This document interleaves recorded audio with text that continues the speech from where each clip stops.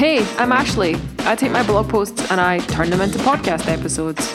I like talking about bootstrapping as a solo founder, so you can expect to hear about my experiences of building with Jack and advice you can take with you on your journey as a bootstrapped solo founder. And today I'm sharing my journey to 250 customers. All right, so I am recording this episode with my terrace doors open, so there might be some background noise being picked up, but you guys, it's so hot, it's just too good to lock myself away and not get some fresh air. So apologies in advance about that. So this time last week I was speaking at All Day Hay in Leeds, and that went really well. Pretty happy with how that talk turned out. I've done this talk idea to execution and beyond a few times now, and I'm tweaking it based on feedback and what seems to resonate with people. And I think that the more I do it, the better it gets, and I was really happy with the feedback.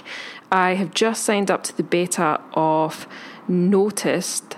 At least that's how I think you say it. I'll have to check. Rachel Andrew, Drew McClellan have built this, and I'm just filling out my profile now, so I'll be sure to put the video from Haystack up there and put my profile in the show notes for you to check it out. But anyway, let's talk about my journey to 250 customers. That's what today's episode is about. So there's somebody that I follow on Twitter, and I followed them for quite a while now. They're very successful, and they're sort of in the freelance space, so I really just try to follow along and learn from them because I'm also building a business in the freelance space. And they recently launched a brand new product, and within 2 months they tweeted about hitting 10k MRR. Whoa. So I'm 1.5 years into building with Jack, and whilst I've never publicly shared the figures, I can tell you that I'm not at 10k MRR. And after seeing his tweet, I felt quite disheartened, to be honest. I started thinking maybe I'm not good enough, maybe I'm not cut out for this whole building a business thing.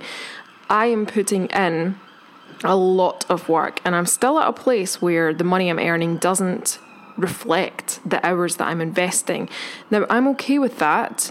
I didn't have any delusions about building a business. I fully expect the first few years of starting something to look like this, but I couldn't help but start comparing my success to his, and I felt like a failure until I remembered quite an important detail. This person, they have a huge existing audience to launch to. We're talking about tens of thousands of people.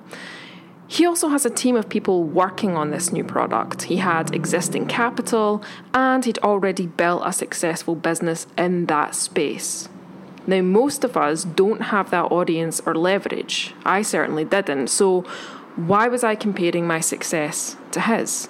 And this got me thinking about my own journey. It's been very slow, very organic, and probably how it looks for a lot of people, which is no overnight success, no large audience to leverage. So with Jack has grown recently.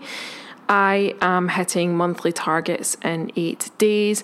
Just 2 months ago, I was celebrating 200 customers, and now I'm at 250. So things are growing. And every week I do have to pinch myself because I'm signing up more customers, and I'm asking myself, is this really happening? Is this just a fluke? It has taken 1.5 years of work just to get to it starting to look like a real business stage. In fact, more than 1.5 years. Yes, I've launched for 1.5 years, but there was a lot of work leading up to launch beforehand. Now, I have built and launched a lot of projects over the years, SaaS apps, podcasts, online courses, you name it. And I used to expect really big things from launches. I used to think this is definitely going to be the idea that takes off. And it never was. So over time, I've learned to drastically scale my expectations back, because the truth is, launches are underwhelming for the majority of us. If the project doesn't bomb altogether, it can take a long time to get any kind of traction. So hitting 10k MRR within 8 weeks is unrealistic for most of us. So I want to share how growing with Jack has looked for me, starting off with no capital for marketing, a small audience, and then bootstrapping my way to 250 customers. So first of all, I'll just share the kind of evolution of With Jack's customers with you. The very first month, I recognised every name that signed up to With Jack. So when I first launched, it was basically just friends and people from my immediate network who wanted to support my business. Thanks a lot for the support, by the way. And then at the 1 to 6 month stage, I started seeing people that I didn't personally know, but there was one degree of separation. And these were friends of friends who signed up from recommendations and referrals. After 6 to 12 months, I stopped recognising most of the individuals signing up to With Jack. They're within the initial audience of web designers and developers I launched to, but I'm not familiar with them. And this is exciting territory, but also really scary. And then at the 12 to 18 month mark, which is kind of where I am now, well, I'm at the 18 month mark. In fact, no, I'm not. I'm after that. But at the 12 to 18 month mark, I started to see a surge of quotes from people outside of the audience that I've built With Jack for. And these are occupations that I've never advertised to or targeted, but they're still on the fringes of my target market. And then at the 18 months plus mark, which is where I'm at now, there's now a trickle of quotes coming from occupations that have no connection to With Jack, like caterers or plumbers. And I do turn these businesses away, politely, of course. So let's rewind back to month 1, which is when I was selling to friends. So getting friends and family to be your first customers is a smart move with any product launch. It's easy for a couple of reasons. Number 1, you don't have to convince them to trust you. And number 2, they'll want to support your business if they're good friends. So I'd spent a lot of time in the web industry before launching With Jack because of my interest in design and tech. I was attending conferences, I was speaking at meetups, I was really active on Twitter, and because of this, I made friends in the industry. Now, I didn't realise it at the time, but this would come in handy when launching With Jack a few years later. And when I look through my first, 30 customers or so, I count many of them as friends. And then at the 1 to 6 month stage, I started to get friends to recommend With Jack. So growing beyond friends was a fairly easy transition. All I had to do was convince my existing customers to recommend With Jack to their friends. And that wasn't too hard because, like I said, friends want to support your business. They should be happy to spread the word. These days, referrals account for most of my signups. Existing customers refer us on Twitter or Facebook if somebody asks for a recommendation, or they'll tell their friends about us. I try encouraging referrals in 2 ways. The first way is that post-purchase, I actually urge customers to tweet about being professionally insured via With Jack. Some people do it, not everybody does. Most people don't, but some people do. And the second way I try encouraging referrals is quite simply that existing customers can actually intro a warm lead. And then if that person buys insurance, they both get a reward. We'll have way more scope to encourage referrals once we build the self-service quote system. Referrals will actually be baked into the dashboard and customers will be able to track them. Another method of encouraging referrals is the Insured By badge that I made. So customers like Naomi and Ryan, who happen to be my friends, are happy to plug With Jack on their site. They have a small badge on their website that says Insured via With Jack. And they get to show clients that they're equipped to get back to work quickly should something bad happen.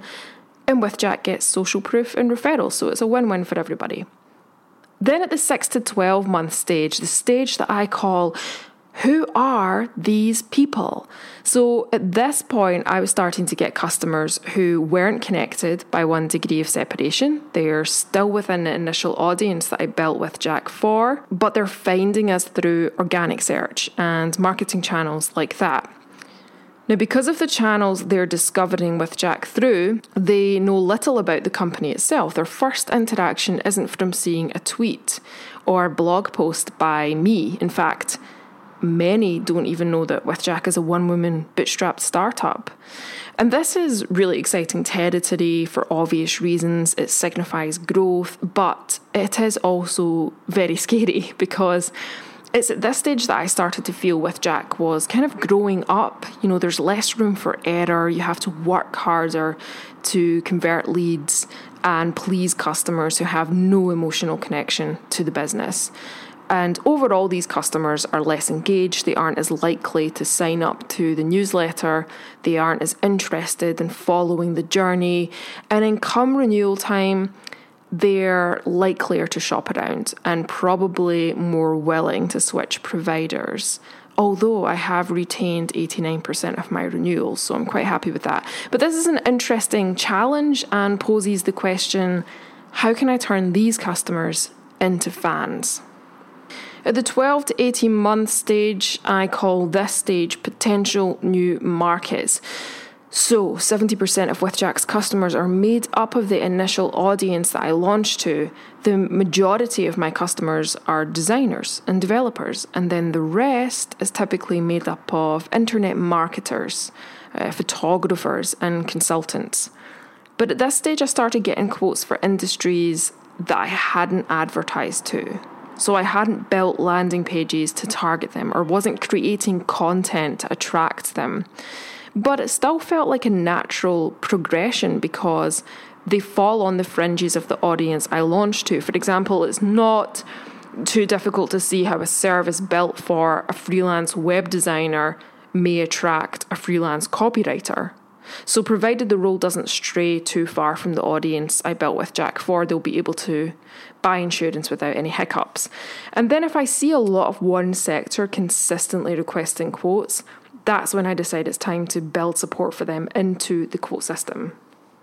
18 months plus, turd sandwich making. This will make sense in a minute. So lately, the phone's been ringing and quotes have been coming through from businesses that I didn't build With Jack for. And this isn't a bad thing, but more often than not, I'll send them elsewhere because I have designed the customer journey for a specific group of people.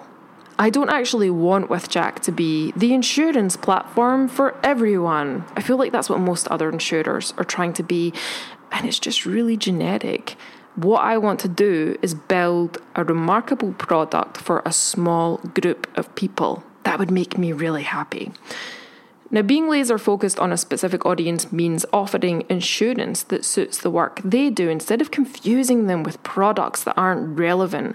The customer journey, the products we offer, even the customer benefits, they're all designed with my target audience in mind. Now, maybe I could sign these businesses up as customers, but they're not going to get the best experience because it wasn't built for them. And also the whole turd sandwich making thing, well, that came about because a recent quote came in for turd sandwich making, which is an industry I don't target, okay? Anyway, the point of all of this is that the journey looks different for everyone. Growth does not look the same for everyone. And this is how the path to 250 customers has looked for me. There are hundreds of different ways to grow your business. There's no right or wrong way, unless you're not providing a good service. That's definitely the wrong way.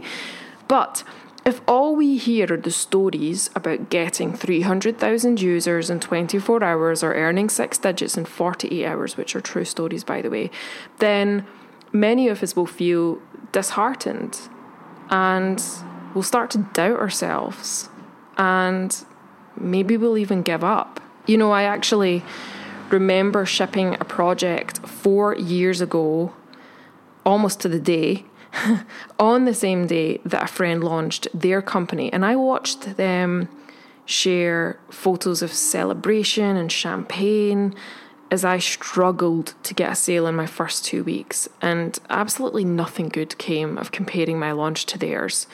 If you look at Airbnb, they had a pretty disastrous launch. They launched with only 6 listings And from those 6 listings, just 2 became bookings. But can you imagine if they'd given up at that point? Astronomical traction wasn't a reality for me, and it won't be a reality for most people. But starting small and growing slowly has been my reality. And sharing these stories is important so we can see how different the journey looks for everyone. The vast majority of us won't experience the overnight success. And that, my friends, is perfectly okay. Anyway, thanks for listening. I'll be back as soon as possible with another episode. I have 1 more in the tank to record, so look out for that, and that's called Start Talking About Your Idea. I'll see you then. No, I won't. I keep saying I'll see you then. I won't see you then. It's a podcast. I'll speak to you then. Bye.